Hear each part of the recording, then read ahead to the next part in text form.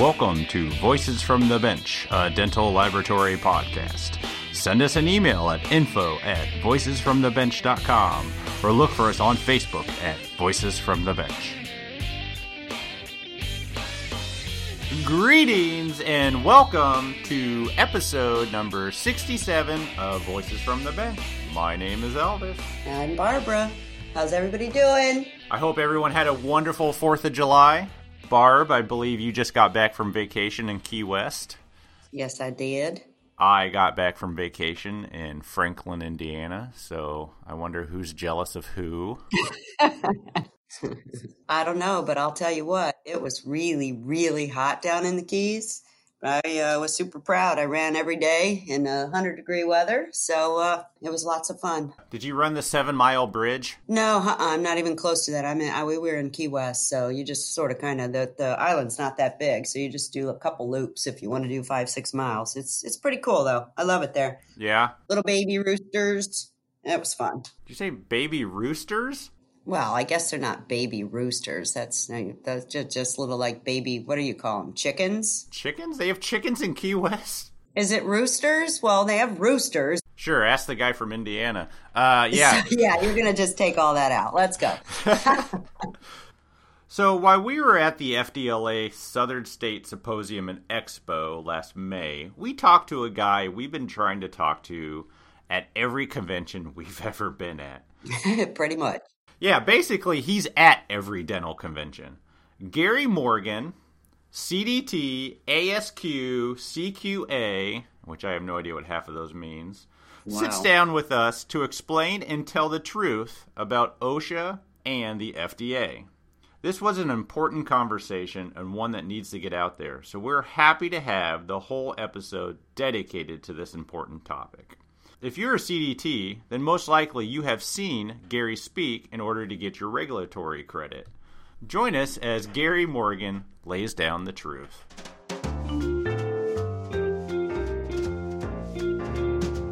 Voices from the Bench. The interview. All right, here we are, FDLA.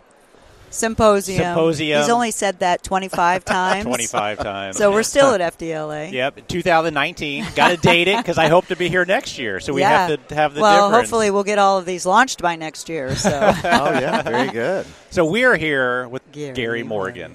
Gary, is there ever a conference that you're not at? Well, most likely not. Yeah, we're pretty much try to be everywhere, and it's hard. Yeah, because you don't have a huge staff, I'm that's sure. what people think. We're bigger than we are. Yeah. I mean, we're a small company with a fairly big footprint. Yeah. Because that's true. Mary, my partner Bartlett, she founded the company, she and her husband, and there just was nobody in that space at that time. And there's still very few companies in that space in the dental laboratory world. And so it's kind of a unique situation. We've adapted the company to address, it's grown from just being OSHA consultation to now pretty much any kind of regulatory consulting. DAMAS. Sure. We do DAMAS. Love that. FDA, you've helped me out with all of that. Yep. That's probably our biggest growth right now is on the FDA side. Absolutely. Yep. Because there's topic. so much activity going on with it. So before we get too much farther, what's the name of your company?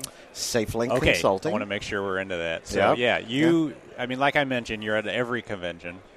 You guys are a big supporter of our industry. But what exactly does SafeLink do?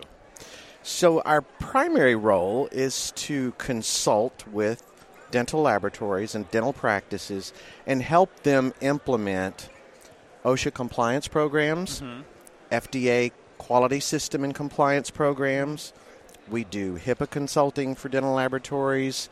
We're kind of a resource for labs when they have almost any kind of regulatory question. Okay. So, if they don't know what their state requirements are, they don't know what some HR issues are, we're pretty much there. If we can't answer the question, then our goal is to get them to the right person to answer that question. Okay. So do most labs contact you when they're in trouble? Unfortunately, yes. Yeah. Oh, yeah. That's usually especially when FDA comes walking in. So, yeah, we usually get that call, and they're like, there's an OSHA inspector at the door. What do we do? Yeah. Or FDA's on our door. What do we do? And at that point, we try to help as much as possible. At that point in time, we would like labs to be a little more proactive. Sure. And get this taken care of before that happens. But even labs that do get, proactive and get things accomplished, when that inspection occurs, it's still like, I'm unsure. I don't know how to handle this. Yeah. And so at that point in time, we do want them to call us because we want to advise them, prep them on what's going to happen, what their rights are, what their responsibilities are, how to handle an inspection so that, it goes really as smoothly as possible. Do you think most labs would pass an OSHA inspection? A few years ago, I would have said absolutely not. Yeah. And I say that because I know the lab industry. Sure. I've been in it a very long time myself. I know what condition a lot of labs are in. Labs are small businesses in the scope of things. Even larger labs are still small, and they're challenged, one, to just get business done. Sure. Yep, that's true. And so we're all surviving every day. Regulatory kind of gets pushed down in that scope. And I certainly understand that. I mean, when you're trying to get work out the door, you're not focusing in on, well, am I doing it in the safest way possible? Yeah.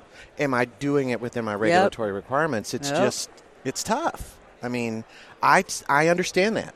That was the whole reason I got into it. Mm-hmm. Because I was in that position myself. I was a business owner. We owned a laboratory. And so how big was your lab that you owned? We had about 10 employees at our business. We were a small lab. Sure. But it was decent size. It was. Yeah, my wife actually started the lab. She started the lab in 1975. Ooh. She's 23 years old. Yeah, it's amazing. Wow. Female starting a lab Excellent. at that time. I love that. So her dad was a dentist. That's how she kind of got into it. And we met in high school. Went to college, the University of Texas in Austin. She decided that wasn't her gig, and went to her dad and said, I'm going to quit school. Gary and I are going to get married. And by the way, he's like, well, how are you going to support yourselves? Because he's going to school pretty much full time. And she said, well, I'm going to go to work. And he said, what do you want to do? And she said, I have no idea. Good point. And so he said, well, you're pretty artistic. You're an introvert. Which dental laboratory technicians, right? Yep. So he said, what about a dental laboratory? And she said, what's that? Yeah, as most people A daughter do. of a dentist had that no clue is so cool.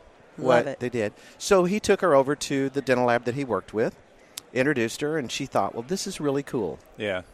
She went to work in the lab. She worked there for 3 years. I graduated from the university. My degree's in history and government, of all things. It comes in handy now, doesn't it? Yeah. Absolutely. But I was actually hired by a company in business management when I graduated. Interesting. And she was running the lab. But before long, I realized she was making more money than I was. But I never saw her. Oh, because she was working so hard. When you're starting a lab. Yep. I would call up there, and she would be asleep in her dad's dental chair. Oh, wow. Because she's trying to get work out the door. Because all of a sudden, she started getting other doctors that are saying, we want you to do the work. And she just started growing the lab, and after a while, she looked at me and she said, I need help. And she said, would you come run the business and let me be the technician? Just work the bench, yeah. And I said, okay. So I did, and so I ran the business. She was the technician, and we're still business partners. She's a partner in SafeLink, so we've been business partners now since 1975, and we've been married. Stayed married. Yes, and we've been married since 1972. So that's amazing. So we're getting close to 50 years. That's a great story. There. So, congratulations. So when did you go from business to being a CDT? Well, we really realized that it would help if I was able to understand the technical side as well. So she trained me. And what was really great about her dad was her dad would send her anywhere she wanted to go to get education when she was learning the craft. Yeah. So she went to every guru that was out there. She went to Pankey. She took courses from everybody that was out there, and she became a very good technician. Now, I will tell you, I'm a decent technician, but I'm no prima donna. Yeah. But I was skilled enough to be able to get work out the door, and I was skilled enough to be able to manage technicians. Mm-hmm. Oh, yeah, and that's tough. And so that's a big skill. Yeah, and so that's what we did. And that worked really, really well for us. What I identified was, as an owner, that I had responsibilities to my employees and from an OSHA standpoint. So I decided that I needed to understand that. So I went to the OSHA Institute, which is a training facility that's part of OSHA. They fund it. So Texas A&M University in Texas had a program, and I went and I got my training through them, mainly for me to protect my own employees. You get, like, certified when you go through the program? You become an authorized OSHA outreach trainer. Okay. So I'm an authorized OSHA outreach trainer, and we have to get recertified every 4 years. Okay. So I just finished mine last year.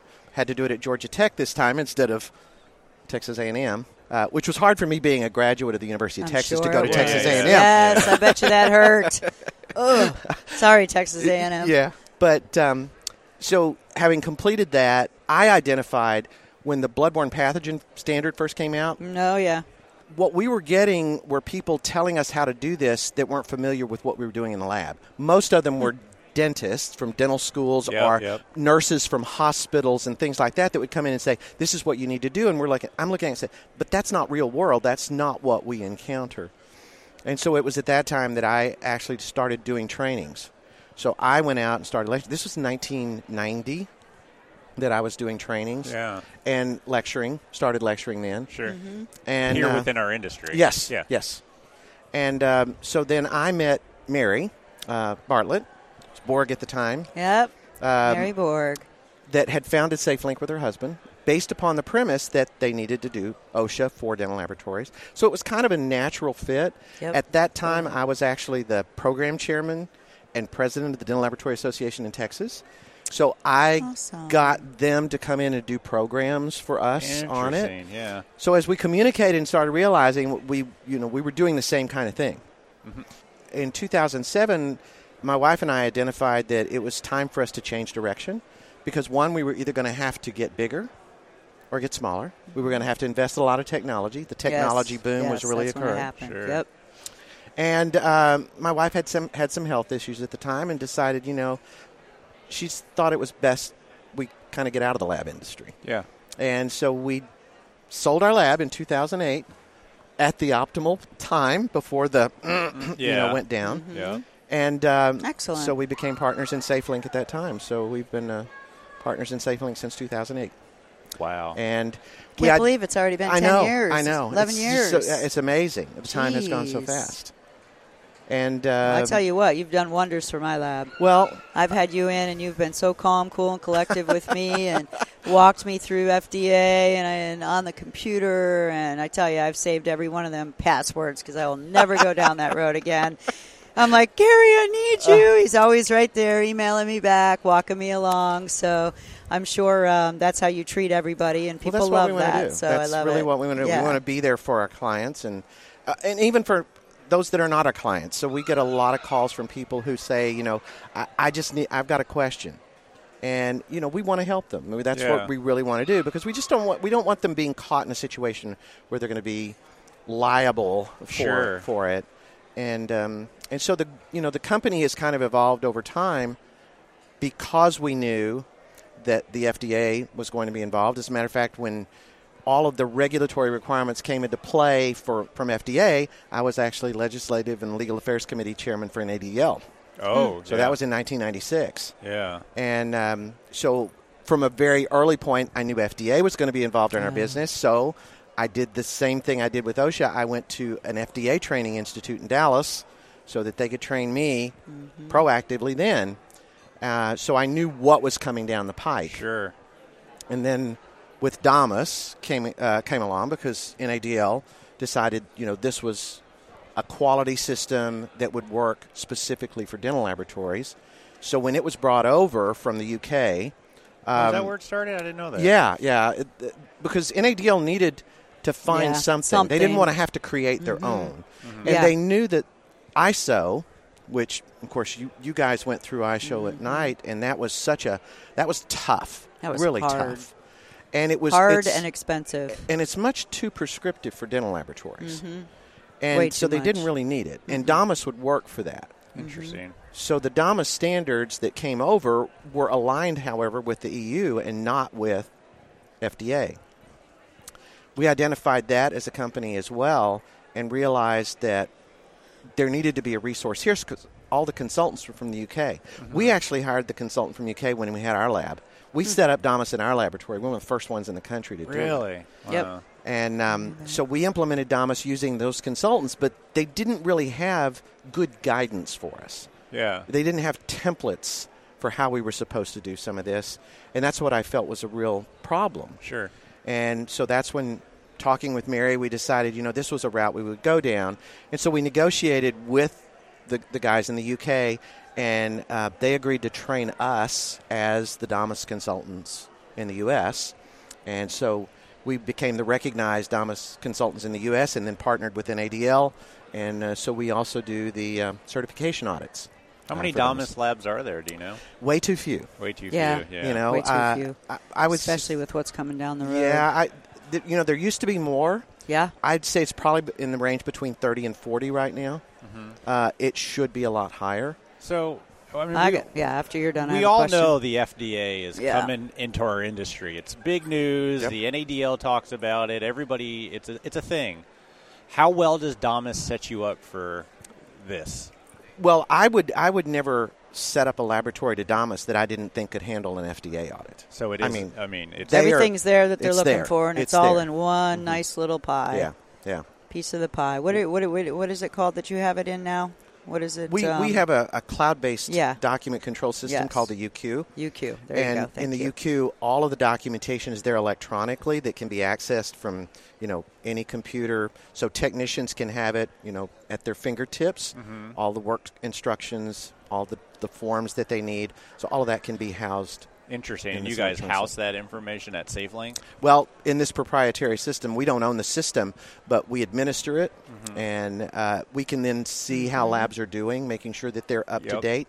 If something changes, we can notify anybody and say, you need to do this in your system and make sure that it's most current. What worries you the most that's coming at labs? Is it clear aligners, surgical guides? I mean, you hear all about these that are just like, all of those. I don't want to get into it because I'm worried. Well, and that's the thing. I mean, everybody, there's so much misinformation that's out there. So lab owners they're challenged. It's like, I want to do this, but I don't want to be visible to FDA. Yeah. Yep.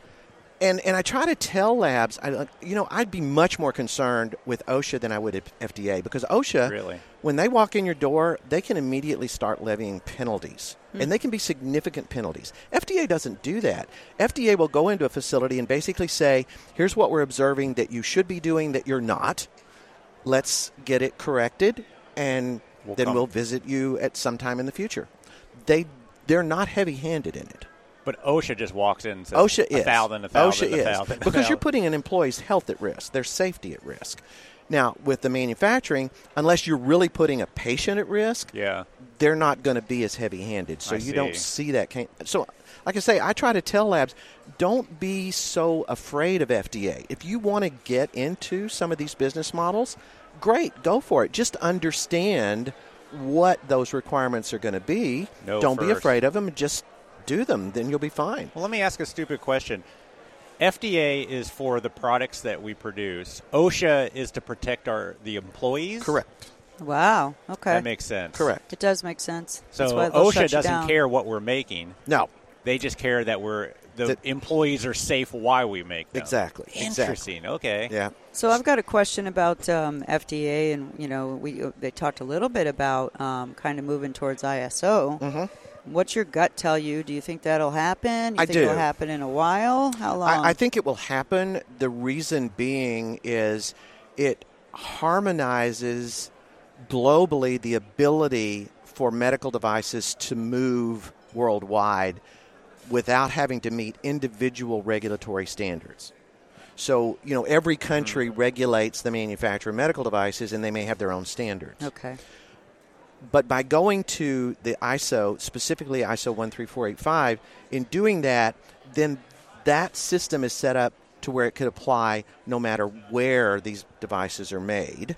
Okay. And if you go through an audit for ISO, it will be accepted by multiple regulatory agencies. Sure. Which makes it easier, so you don't Yeah. want to have to be audited by each Yeah. individual So one. if you do this one, it kind of covers it it does. all. It does. Interesting. So I But- think that's really the way they want to go. But are the labs going to be able to afford that? Because Well- when we went through it, it was probably a $30,000, $35,000 endeavor. Yeah. And then every year you keep paying, you keep paying, you keep paying.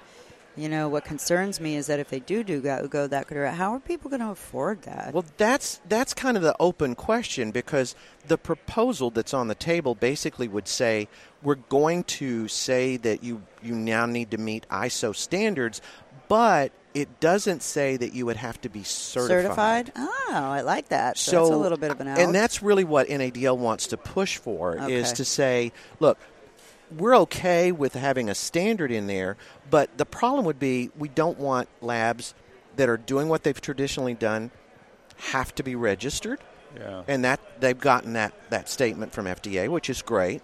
The other one is that if they put in a quality system, that it doesn't have to be certified. That would be great. Because Yeah. it would, you just Yeah. said it would be a very burdensome Oh. approach for these small Don't businesses. know how they would afford it. And we don't want to put small businesses out of No. business. No. Exactly. We need those labs. The bulk Yep. of our industry is still those small labs. Yeah. So that's not, I don't think, what FDA is looking at. They're just trying to get to a standard.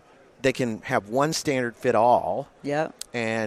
but the certification aspect, that's still not All right, clear. so we you hope could, that's you not going to could happen. clearly define that you do it this way, but you don't necessarily have to pay Right. $35,000, $40,000 Right. a year Right. or upfront cost and then yearly cost, because I just don't know. That worries me for It for does a me lot of too. It laboratories. absolutely. When I first saw this proposal, that was my first thought. Okay, that's good to know. And so, And I'm sure a lot of people are going to enjoy the fact that we've got this on the podcast and that we are confirming, Yeah. the two directions, because I know there's a lot of fear about it, and there's a lot of fear about FDA coming into the laboratories. We are now on the radar. Obviously, Drake's been there's been a few laboratories that we know personally Yeah. that FDA's yeah. camped out on for 5 days. we have we've Not helped fun. 4 labs respond to audits in the last 3 weeks. 3 weeks. 3 weeks. Have they been in Florida?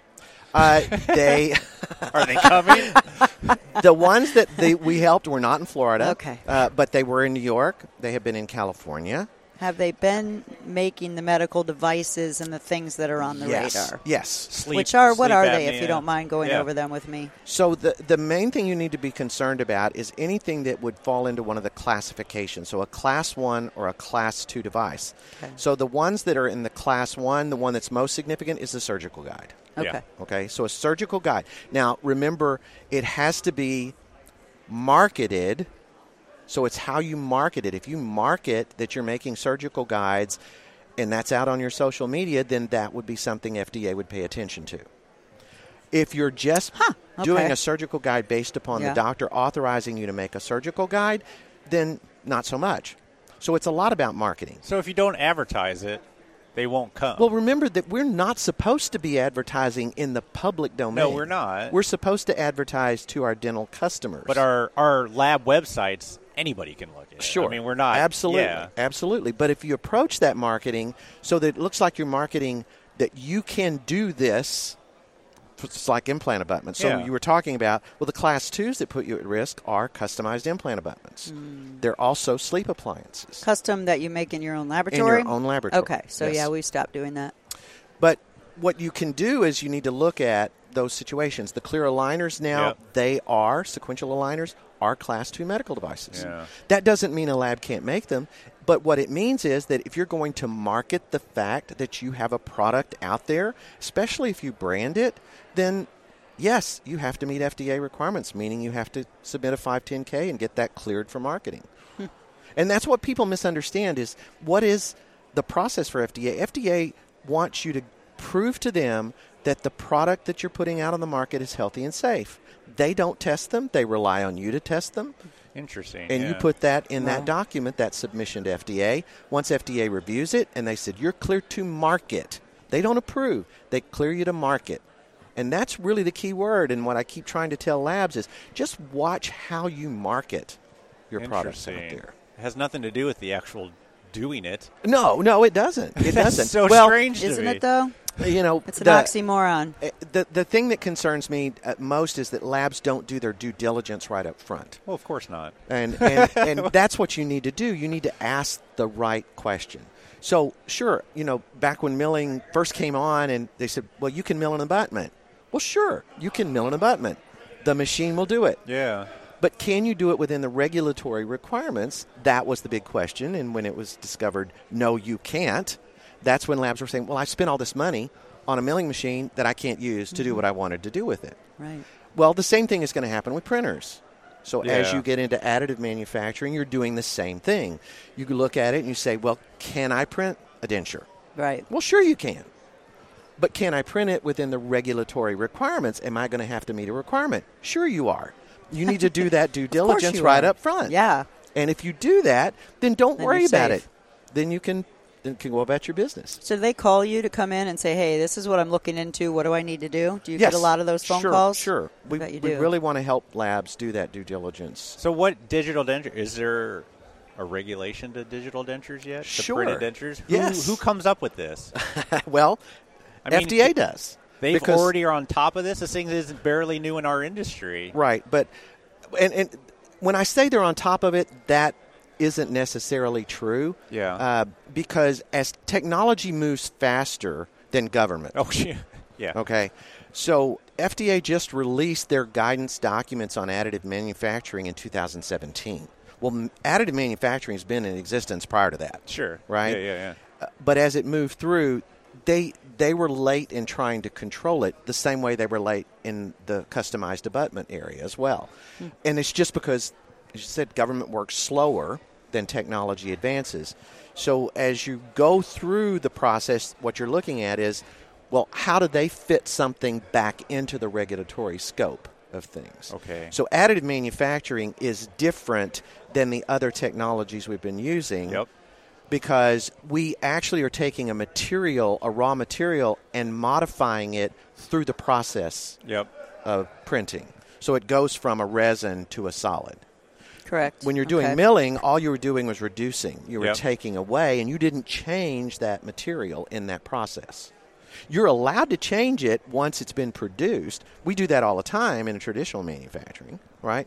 We took powder acrylic, make it a solid. Yeah. Right? Well, you're doing the same thing, but you're doing it without the person in it. You've replaced it with software. And that's what they were. And that's what they're worried about. So software is now the big bugaboo.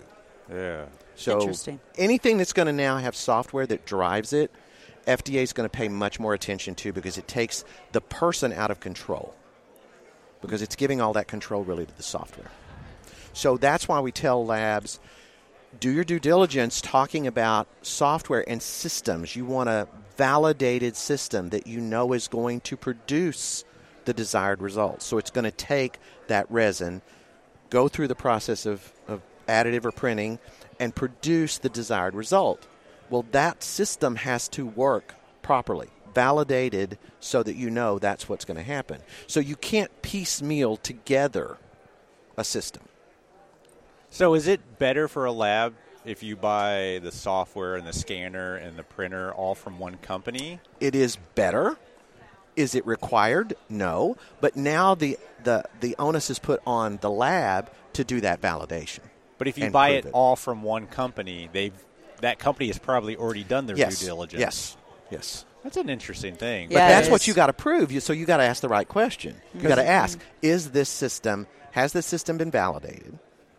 And then when you get it in your facility, you always want to do your own validation, and that just means you run some through to make sure that, yes, indeed, we are producing a device that fits, that meets our specifications, and that system works. Interesting. Because, I imagine most labs, you buy one thing, you add another piece, you add Sure. another piece. Oh, and they're yeah. from all over every company Well, yeah, possible. I think back when we, back in the day when we were taking porcelain, and we did this, we would take one company's opaque and another company's body and Yeah. another company's porcelain margin powder, Yep. and we'd put it all together. We were actually adulterating medical devices. Oh, yeah. Yeah. Big time.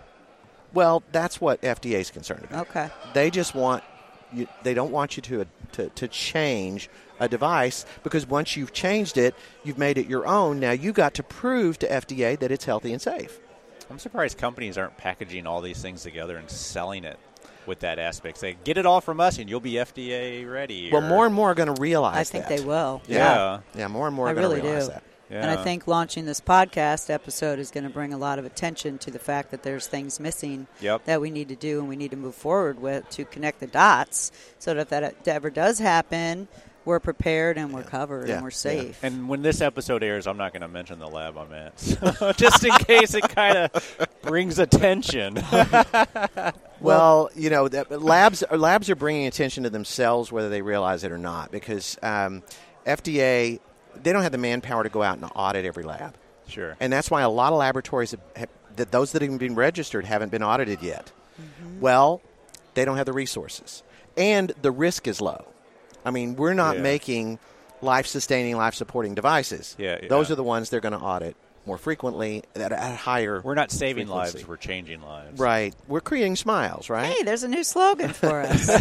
So from that standpoint, what FDA really wants to do is see if businesses are stepping outside the bounds of what they should be doing, and that's why they can take and review what you're producing out there on social media and review that information and see if it corresponds with what they think you're doing. So if you're marketing on your website that you're manufacturing customized abutments, that is a huge red flag. It's the way you market it. Now, if you say, we can provide you with customized abutments from these particular companies that are regulated by FDA, then you're in the clear. Yeah. So it's not talking that you're doing them at your laboratory, but that you're partnering with a company that's got the 510K and all of the things needed. Okay, that makes a lot of sense to me. And so that's where labs really just need to pay attention to that. So they don't realize that FDA can do that, but until they get a letter. And in that situation, FDA sends a letter that says, you know, we've observed through your social media platforms that you are doing this. You're not registered with us. You don't have a 510K. And you have to respond. There's still a lot of labs out there milling their own abutments? Well, more and more. I stopped. I have heard a lot of labs stop. I figured they'd all been scared to the point of not doing it. Well, the thing is, saves you a lot of money. It can absolutely, because it gets you in a lot of trouble too. I would recommend, you know, a small lab. No, it's not. Yeah. It's really not feasible. But the larger labs absolutely can, as long as they follow the requirements. They have a validated system. They register with FDA. They're fine to go. Scary. Yeah. Well, you know, and that's the thing. I try to tell labs that don't be scared. Don't take an action because you're scared. Take an informed action. Sure. You know, think about what you want to do. If you want to go that route, just understand what it's going to entail to do that and do it so you don't get in trouble. And it's doable. Touché. Sure. I think a lot of people don't think it's doable. I think that's the problem. It's totally doable, and more, these manufacturers out here are producing their own 510Ks in a way that allows labs to be able to access those systems and do them, like sequential aligners. I mean, you've got companies like Argon and 3Shape that are partnering together to come up with systems that are validated that you can tap into. Sure. You know, same thing with implant abutments. You know, there's some activities that labs need to be very, very careful of. The surgical guide side of it, if you're just going to receive a surgical guide to manufacture that file, that's fine. But if you're involved in the treatment planning for surgery, that scares me. Yeah. It not only scares me from an FDA perspective, it scares me from a state regulatory issue. Scares me from a patient issue. Well, I don't think a lot of us know where implants need to be going. Well, but you don't know. Well, and I know just from personal experience, I've interviewed technicians who have, you know, go chair side, go into the operating the rooms with the doctors, and they will put their hands in the patient's mouth. And that puts them at huge risk. It puts the business at huge risk. And that's what I try and tell people. Our company is basically in the risk management business. We want to make sure that you manage your risk, that you understand what it is, and that you protect yourself. Sure. Are there ways to do it? There can be. But you got to be aware of those state requirements as well, and a lot of people don't know those exist. I mean, here in Florida, you've got some very substantial requirements.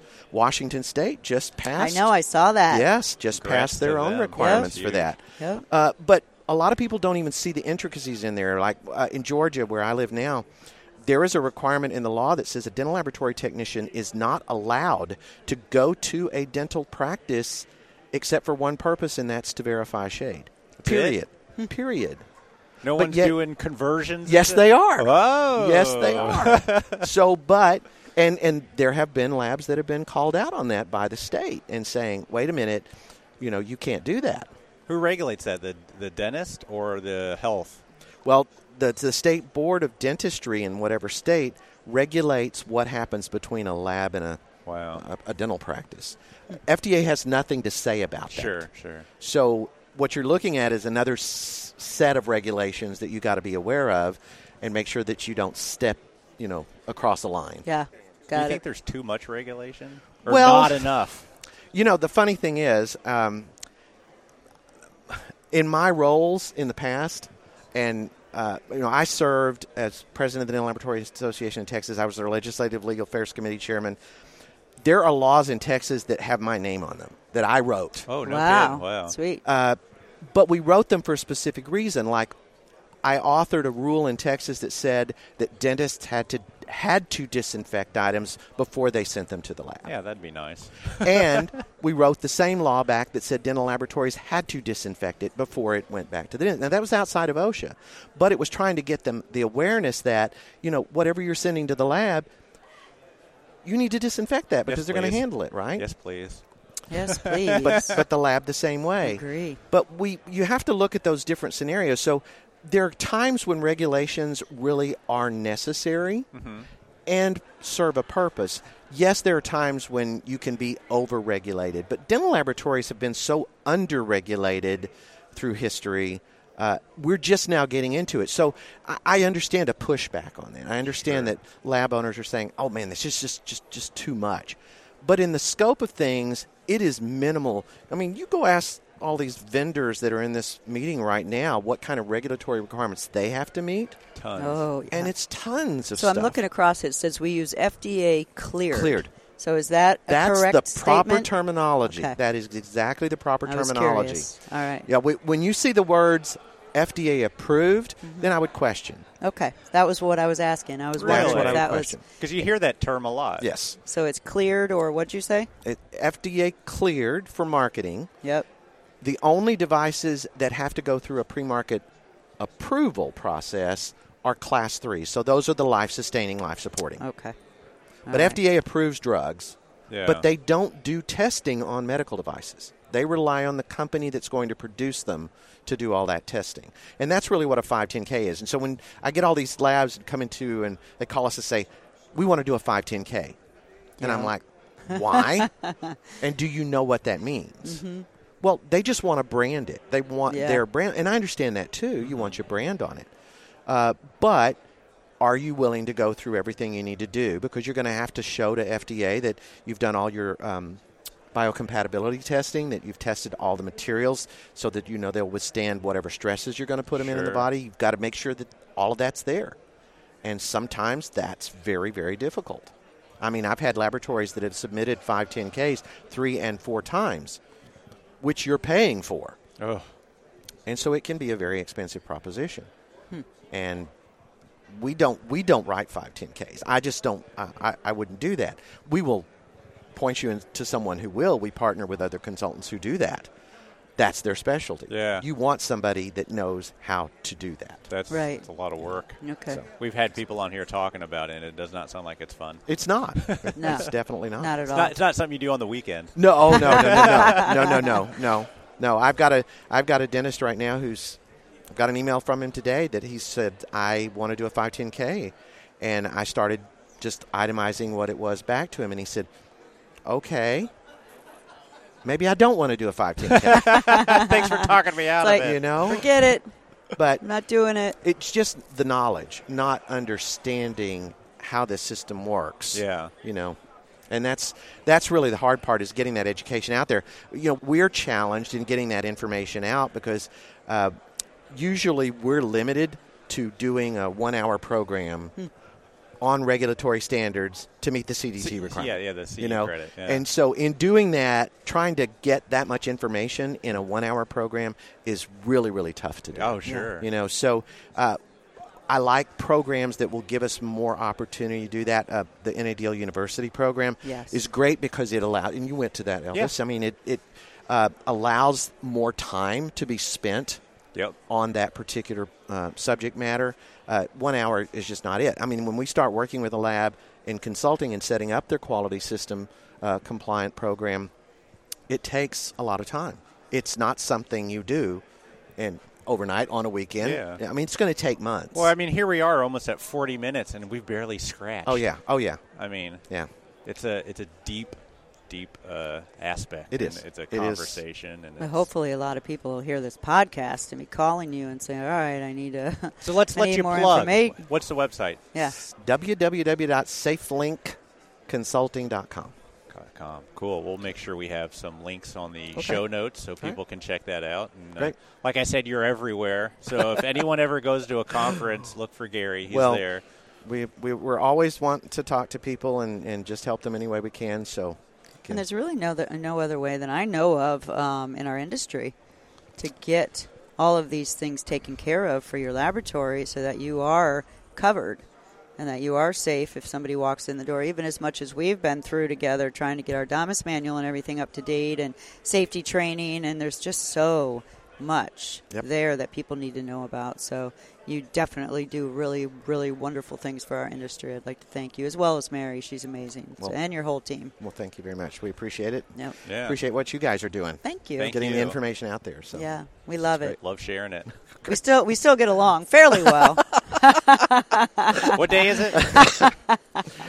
But all right, well, thank you. Appreciate it, Gary. Have Finally got you on. Oh, well, yeah. great. Thanks. Good luck today on your presentation. Appreciate it. Thank you. A big thanks to Gary Morgan for giving us some time finally, and I think it was a really, really, really good podcast. Hopefully you guys enjoyed it, to talk about such an important topic to our industry, and it really is. To learn more and contact SafeLink Consultant, head over to the episode show notes or over to SafeLinkConsulting.com. The safety of the patients and our technicians are key to the success of the dental laboratory. We actually have SafeLink coming in tomorrow at Night Dental. They're going to do 2 days of courses, so I'm looking forward to it. So what do? They teach OSHA regulation to your employees? Yeah, they do. We have to do it for safety training, and they do a video, and everybody signs off. We do it once a year, so they're coming in tomorrow. Wow. It's, I got hour meetings for all of our employees at there's 7 or 8 of them. It's good, though. I like it. We do it every year. So if anybody and everybody sees our Facebook page, you'll know that we've got some shirts out. They're limited edition shirts, and they're for the Race for the Future 6.0.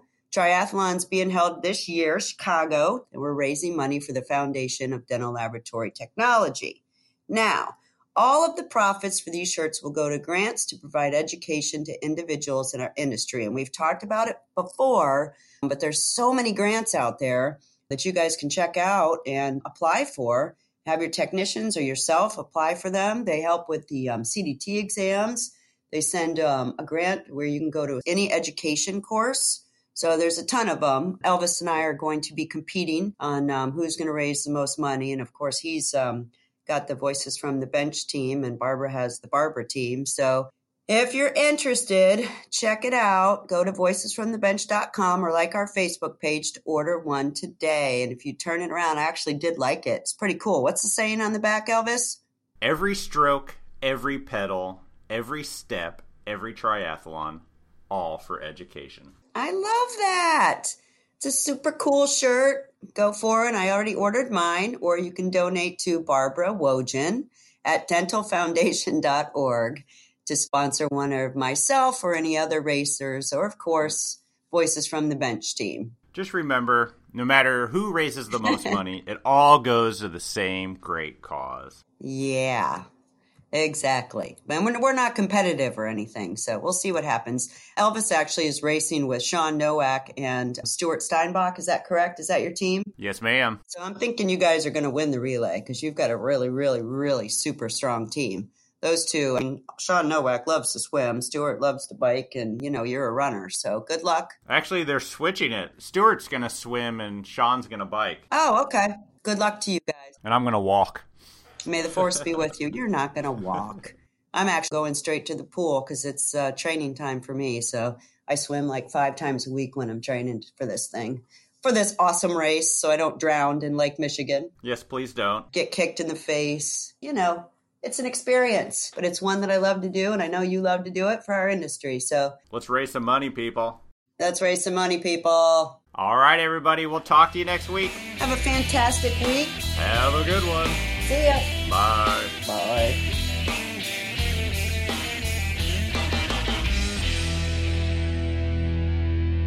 And the FDLA. No. And the FDA.